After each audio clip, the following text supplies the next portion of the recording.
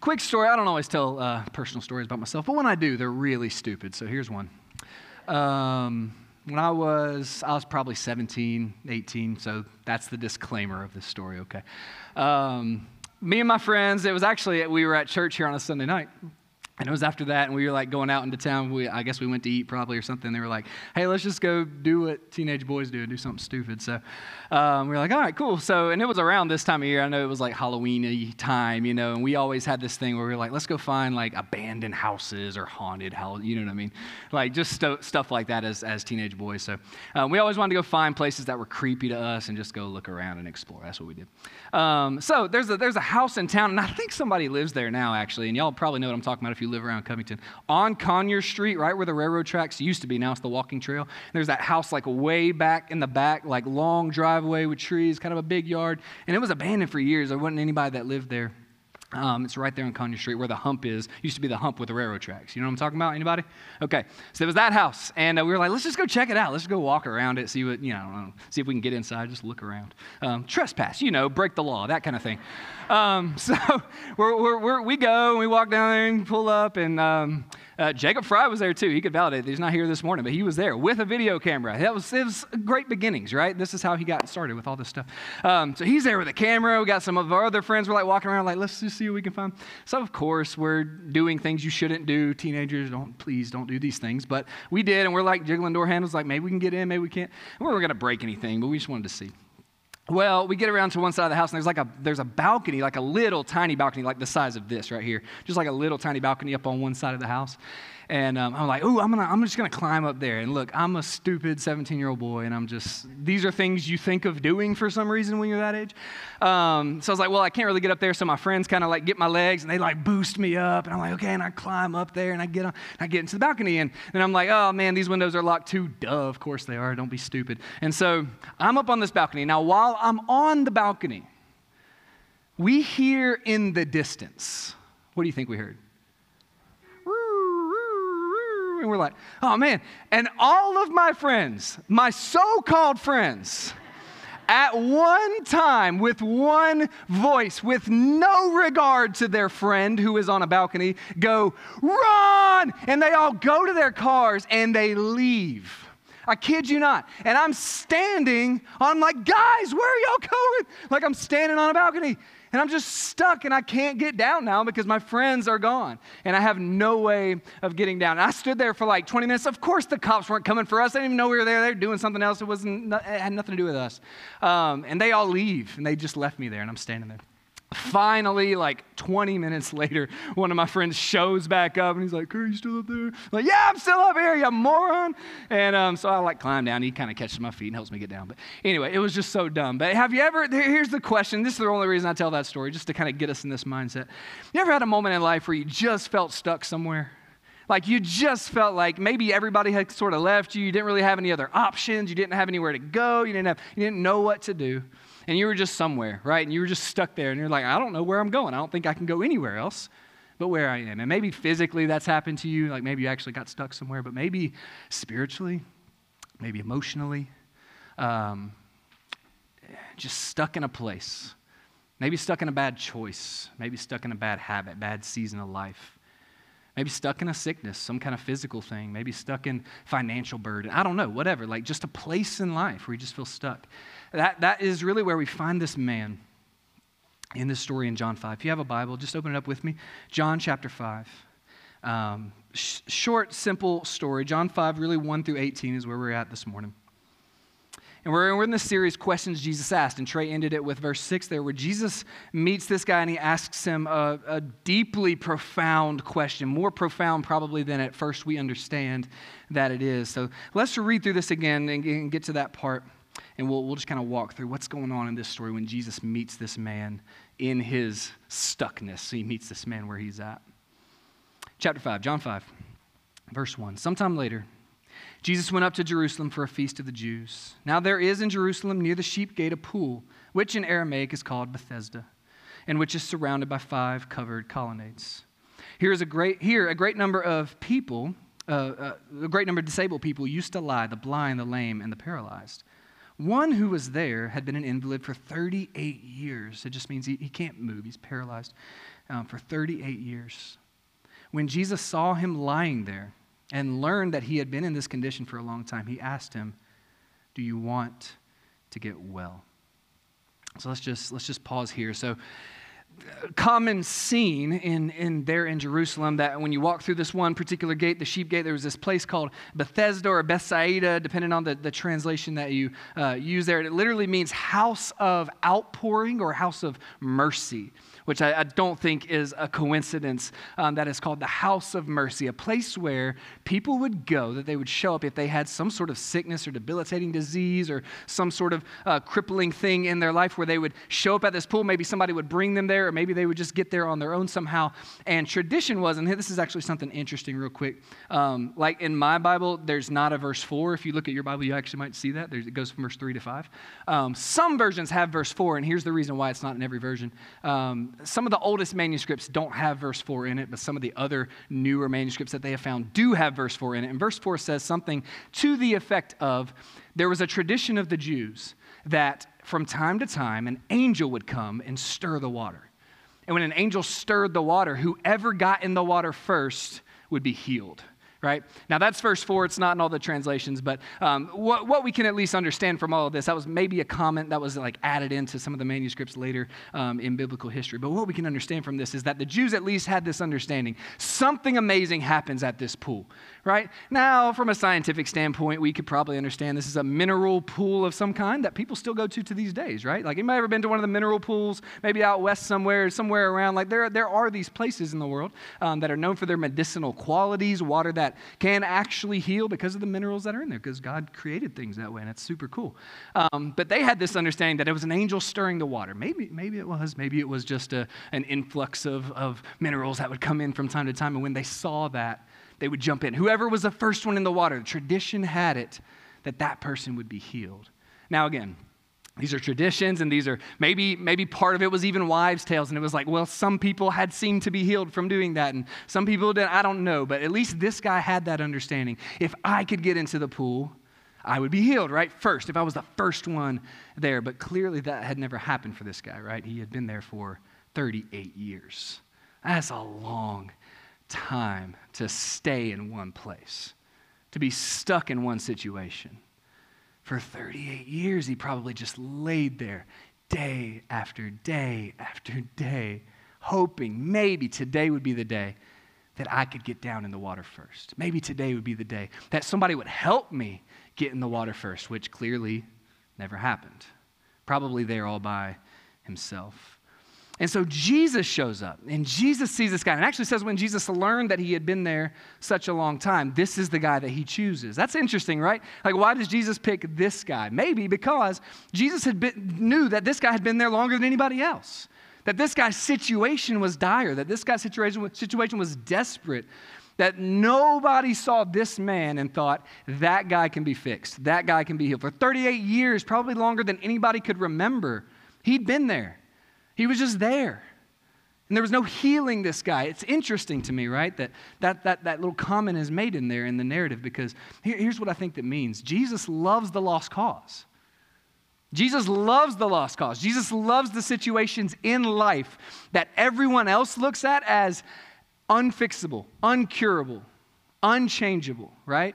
There's probably a lot of people around that pool who have lesser conditions than this guy, easier, quote unquote, conditions to fix, right? Maybe some sprained ankles, maybe some migraines going on. Not that those things aren't bad, but compared to this guy, right? Easier things that Jesus could go and heal, but Jesus picks this guy. And so I just mentioned that to say, because look, sometimes for us in our lives, I think we have those even mindsets about ourselves. Look, whether it's a physical thing that some of us have been going through, or it's a spiritual struggle that we're going through, or it's just a lifetime of family issues or generational sin or things that we're just like, this can't be undone. This can't be fixed. This can't be broken. This can't be changed. My story will always be this.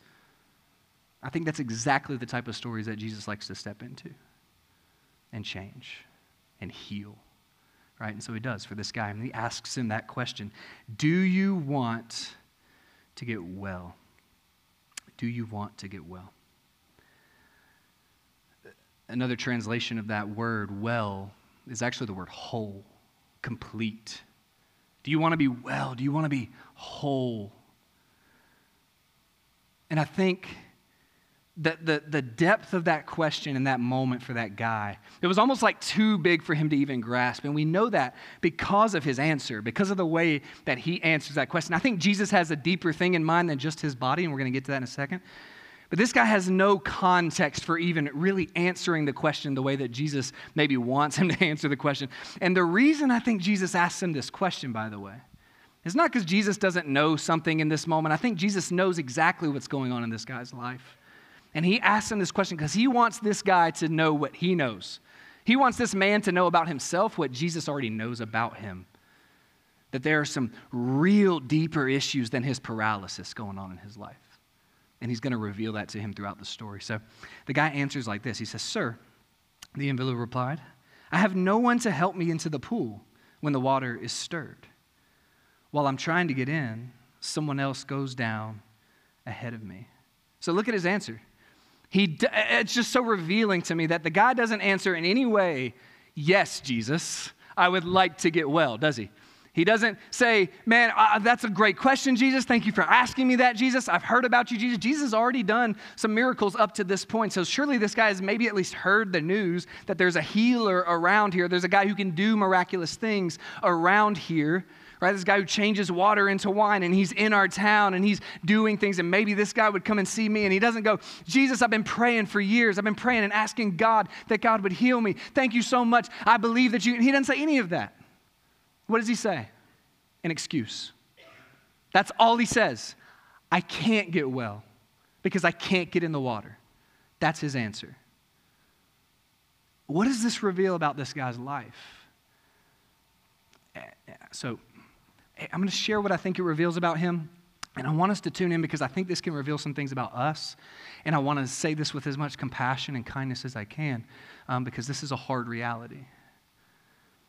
I think this man has become such a victim of his circumstances that it's his identity now. That's just who he is. He is the man who lays at the pool and who can't get in the water. He's a victim and nothing more. And so when Jesus asks him that question, "Do you want to get well? Do you want to be whole?" He can't even fathom an answer of, "Yes, Lord." He can't even think that way. All he can think is, "Yeah, but I can't get in there. That's who I am. I am the guy who lays here. I am the guy who's paralyzed. I am the guy who has no hope, Jesus." So no, I don't even know how to answer that other than to say, here's my excuse for why I'm not well.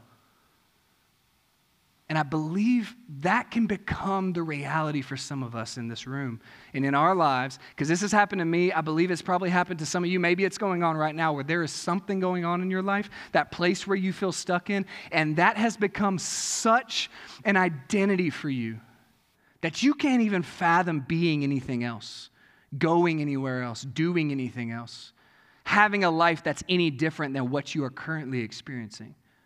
It's all that you know. And it's all that you are. You know who experiences things like this, actually? Prisoners. There's a real phenomenon in psychology called gate fever. Some of y'all have heard of this, gate fever. Gate fever is really the fear of freedom. It's the fear of being free from your imprisonment, being free from where you currently are. And prisoners actually experience this. When they have an opportunity to be free from jail, to be free from prison, they become afraid of that. Why? Because prison is your home. Prison is now what you know. Prison is where you live. Prison makes sense to you. And some prisoners get to that moment where they see freedom right ahead of them on the horizon. They just think, "I don't know who I am out there. I know who I am in here. I know what life looks like here. As bad as this place is, as hard as this place is, as confining as this place is, I get it. And it's safe for me now because it's my identity. I am a prisoner." And they can't even fathom freedom, right? Guys, this happens to us from time to time where if you struggled for something long enough, or if you've been sick long enough, or if you've had that family issue long enough, or if you've had that relational trial long enough, or if you've had that ongoing slavery to sin long enough, it just becomes who you are. And it's so hard to even imagine there could be anything else. And so we make excuses. Do you want to be well? Well, I can't because, you don't know what my job's like. When I go back to work tomorrow, it's just going to be the same old stuff. Or my family, and it's just going to be the same old thing. Or the temptations that I deal with on a day-to-day basis. And my dad did this when I was a kid, and my mom, and I was raised this way, and it was hard for me like this, and where I live and my circumstances. And we have all sorts of reasons that we can't get well. That nothing can be different or nothing can be changed. Again, look, I can't imagine the circumstances that are in this room, the things that have happened in life for some of us. I understand that. But what I am saying this morning is I believe Jesus asked this question because this man could be well, right? And Jesus knows that there is a change in story that can happen when we respond to Jesus in a way that has faith, right? And love towards him and obedience to him and just that we see him for who he is. And this guy just couldn't even in this moment. So here's what happens. Verse 8, Jesus said to him, "Get up, pick up your mat, and walk." At once, the man was cured. He picked up his mat and he walked. And it's just this amazing moment. And some stories, and we're going to have other stories like this in this series where we see like the person's faith, and Jesus comments on this often, like your faith has made you well, right? The person has faith in Jesus. They see Jesus. They trust in Jesus. That doesn't really happen here, does it? Like Jesus just tells him, like kind of in spite of him, in spite of his circumstances, in spite of even his lack of faith, it seems like, he's just like, you're healed. Get up, walk. And then Jesus just kind of disappears into the crowd. It says that in a few verses down. So let's keep reading. Because this gets interesting. I think this gets so much more interesting than even what's going on here. He heals the guy, and then Jesus disappears. All right, so here's what happens. The day on which this took place was the Sabbath, verse 10. And so the Jews said to the man who had been healed, "It is the Sabbath. The law forbids you to carry your mat." So this is just crazy, sort of side note of the story, right? So this guy was healed, and the way that you were supposed to do things, if you got healed, you're supposed to go show yourselves to the priest and the religious leaders just so they could confirm that, right? Yeah, you've been healed. That's awesome. You're clean and all that stuff. So he goes and does that clearly. And the Jews who see him, they don't even rejoice with him. They don't even go, "Man, you were paralyzed for 38 years and now you're healed. Praise God. That's a miracle. It's amazing." What do they do? "Sir, why are you carrying your mat? It's Saturday. It's Sunday. It's the Sabbath. You can't do that. That's wrong." This is just madness, y'all. And this isn't really the point of the message, but I do want to just say this. If you cannot rejoice with someone when God does a work in their life, if you are so stuck up and so arrogant, and dare I say, so religious, that you can't rejoice when God changes somebody's story who you don't think their story should be changed, or it's just not changed the way you want it to be changed, then you have a much bigger problem than 38 years of paralysis. And that's what's going on here. So they're just like, "Man, why are you carrying your mat?" But he replied, "The man who made me well said to me, 'Pick up your mat and walk.' And so they asked him, 'Who is this fellow who told you to pick it up and walk?'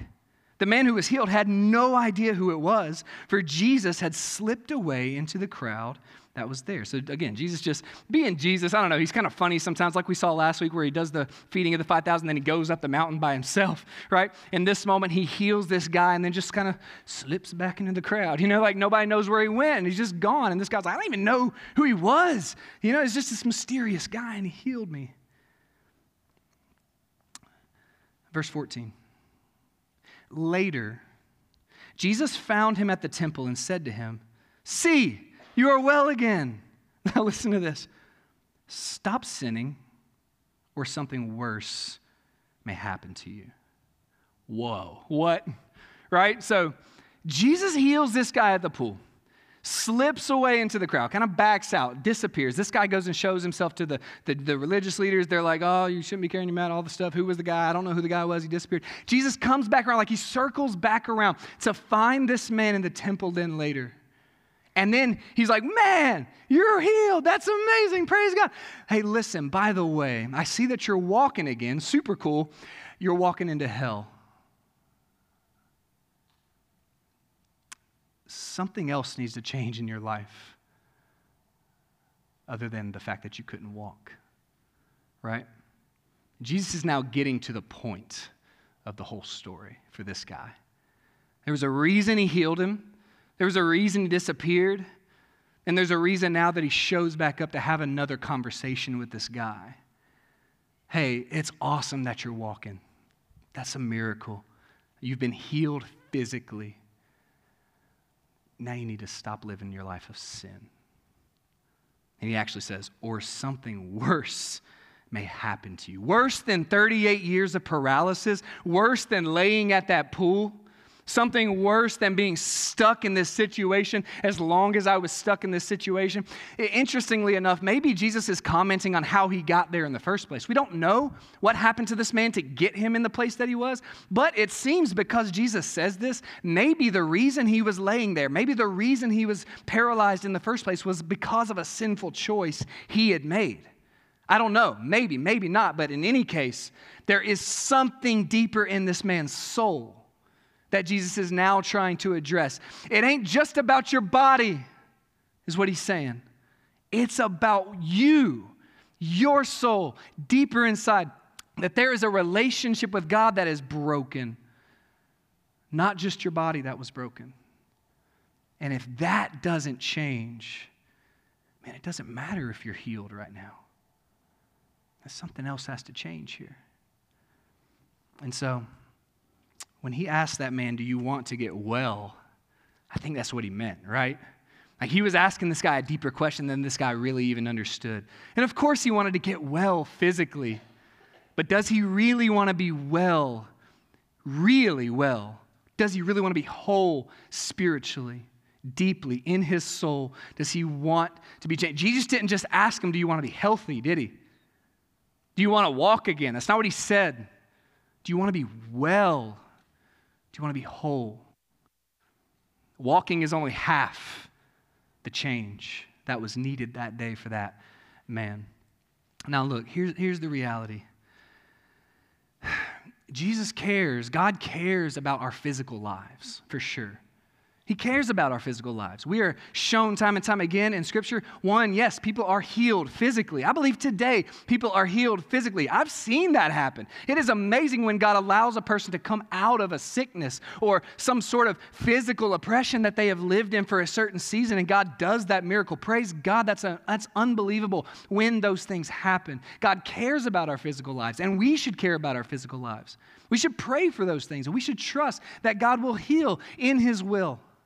But God cares more, I believe, more about our souls than our bodies. He does. He cares more about the deep part of who you are than he does just about whether or not your physical life matches some idealized version of who you think you should be.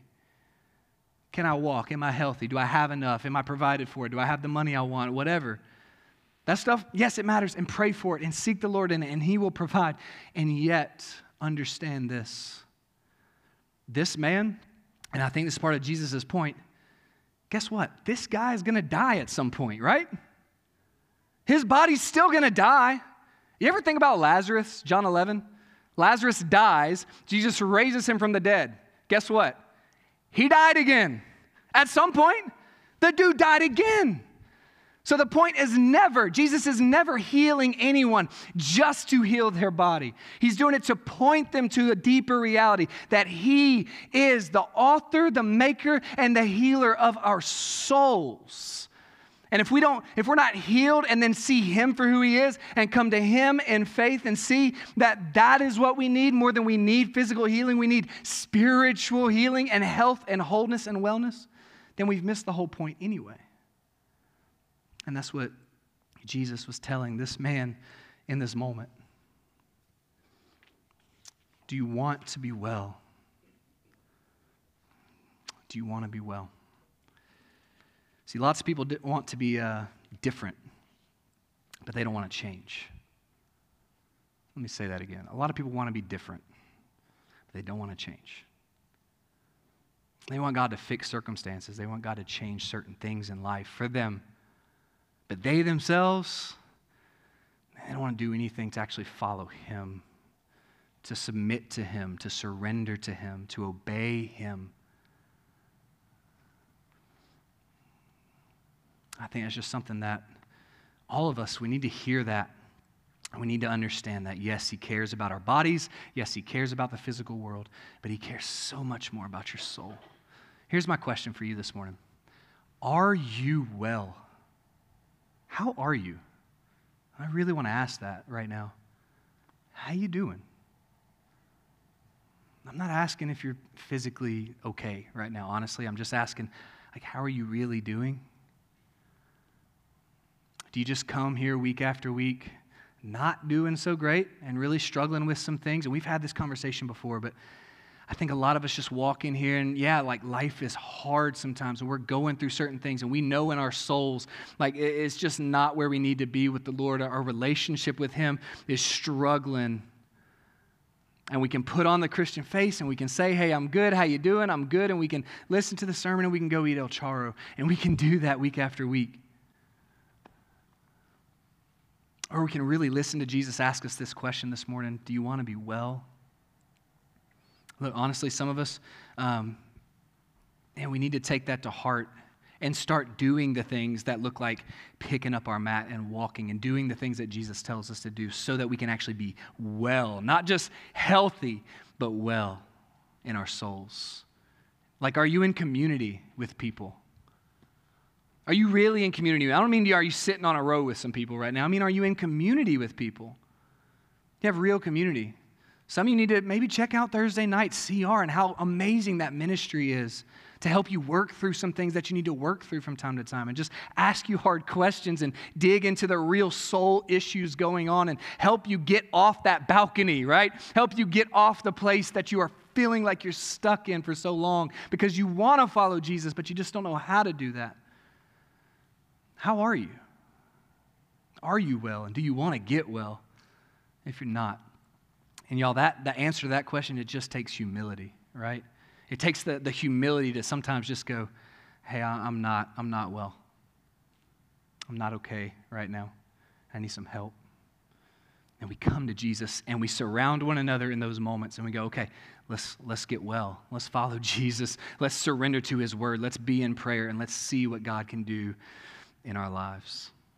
How's your soul? How are you? Are you well? So the last few verses here, I just think they're interesting. So just to end up the story, it says this. The man went away and told the Jews that it was Jesus who had made him well. After he talks to Jesus again and he comes back and he's like, it was Jesus. Jesus is the guy who's done a couple miracles already, and he came and he was the one who made me well. So because Jesus was doing these things on the Sabbath, listen, the Jews persecuted him. Jesus said to them, my Father is always at work to this very day, and I too am at work. For this reason, the Jews tried all the harder to kill him. Not only was he breaking the Sabbath, but he was even calling God his own Father, making himself equal with God. I just think it's an interesting part of this story that everybody went to that pool in the house of mercy. Everybody went to the pool at Bethesda to get healed. And Jesus went there that day to put into motion the events that would get him killed. Isn't that crazy? That Jesus would go and meet this guy there so that he could change this guy's life on the Sabbath, so that this guy would go and reveal who Jesus was and what he was doing, so that Jesus would then have an audience with the Pharisees and with the religious leaders to tell them who he was, so that then they would want to kill him. He knows what he's doing. And he knows what he's doing in your life, by the way. And wherever you're at in your circumstances and whatever's going on with you and whatever you're feeling physically or emotionally, mentally, spiritually, Jesus is still sovereign. Jesus is in control of this story, and he's in control of your story right now, wherever you are. Jesus is in control. Jesus is sovereign. Jesus is working. And so I want to kind of just give you the command that Jesus gives this guy when he was still laying at that pool. I want us to just put ourselves on his mat for a second. Again, just think, are you in a place right now, or have you ever been recently, a place where you just feel stuck, a place where you just feel maybe nothing can change here, nothing can be different, nobody can heal this, nobody can fix this. I want it to change, I'm struggling with it, or whatever it is. Put yourself on his mat. And let Jesus ask you that question right now. Do you want to be well?